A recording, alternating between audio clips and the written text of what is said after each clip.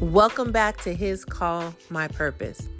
I'm all about being transparent. So I had been talking for at least 2 minutes before I realized I hadn't even pushed record. It's like one of those days. My thought or my reason for this podcast, this brief moment, is a reflection moment of just that.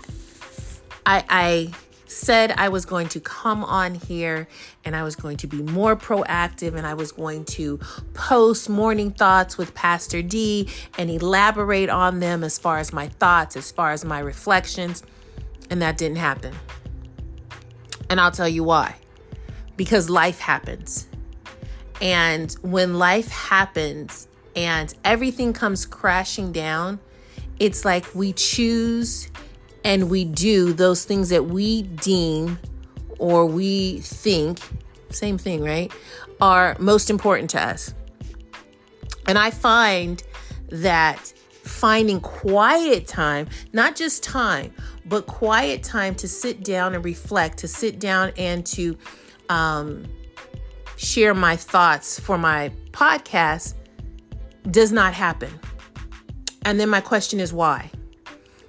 Is it that I don't believe it's important? Absolutely not. I believe it's important because I believe there are times where there are things that we think or things that we feel or things that we go through that if we shared them, if we were honest, if we were transparent, if we allowed others to see that they are not alone, they would find that life is still hard, but I'm not alone, that there's someone who thinks like me. There's someone that moves like me. There's someone, and not that you're trying to compare yourself to somebody, but to know that, wow, I was thinking that and I thought I was totally out here in left field by myself, but I find that other people think the same thing or the way I do. And just in brief, my thought for today is, do you truly see yourself? And you might think, wait, what is she talking about? Do I truly feel myself? Yeah, I look in the mirror and I see myself. Duh. That's not what I'm saying. As you live out your life and you're going about your life and you're doing what you want to do and you're living your life the way you deem or the way you feel. I don't know why I'm using the word deem so much today. Suits you. But as you live out your life, and as you talk about building community, and as you talk about building relationships with others, do you look at who you are? Do you look at how you interact? Do you look at how you talk and think? And do you try to measure up against something else? Do you try to measure up against them? Do you try to outdo them? Do you try to do less so that you don't so that they don't deem you superior? How do you deem yourself? Because I've looked in multiple circles, whether it is the faith-based circle, whether it is a job-based circle, whether it's my friendship circle or my family circle. And I always feel that there is this battle, unspoken battle about power and control and emotions and feelings instead of genuine relationships. I believe when I was a child, and I remember my childhood, I don't remember my childhood like, oh, I remember it like yesterday. Absolutely not. But I do remember my childhood, and I do remember parts of my childhood where there was pure laughter. And I don't even have to remember mine. If you go look at children from the ages, not all, but some children from the age of 5 and under, and their laughter is sincere. Their joy is authentic. It's not fake. It's not made up. You know, when you see a newborn baby, or not newborn, but when you see babies before they're 1 year old and they look at you and they just have this big smile, or when you get them and they laugh for the first time and they hear their voice and it's like, and then they do it over and over and it's like this, it's genuine. It's not fake. It's not forced. It's not based on the situation. It's not, I'm trying to prove myself. It's not, I'm trying to compete with someone else. It's not, I'm trying to be heard. It's not, I'm trying to be seen, but I'm actually being who I am. And I always hear people talk about, oh, I'm wearing this hat today, and then I'm wearing this hat right now. Why do you have to change your hats based on where you go?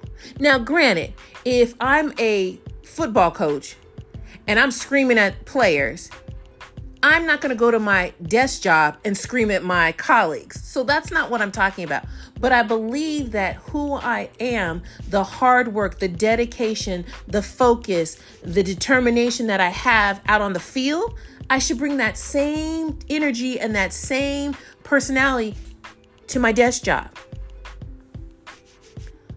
And the same compassion that I would want for myself, I should want to exude for others. I shouldn't have to be labeled, or I shouldn't have to be understood as a people pleaser.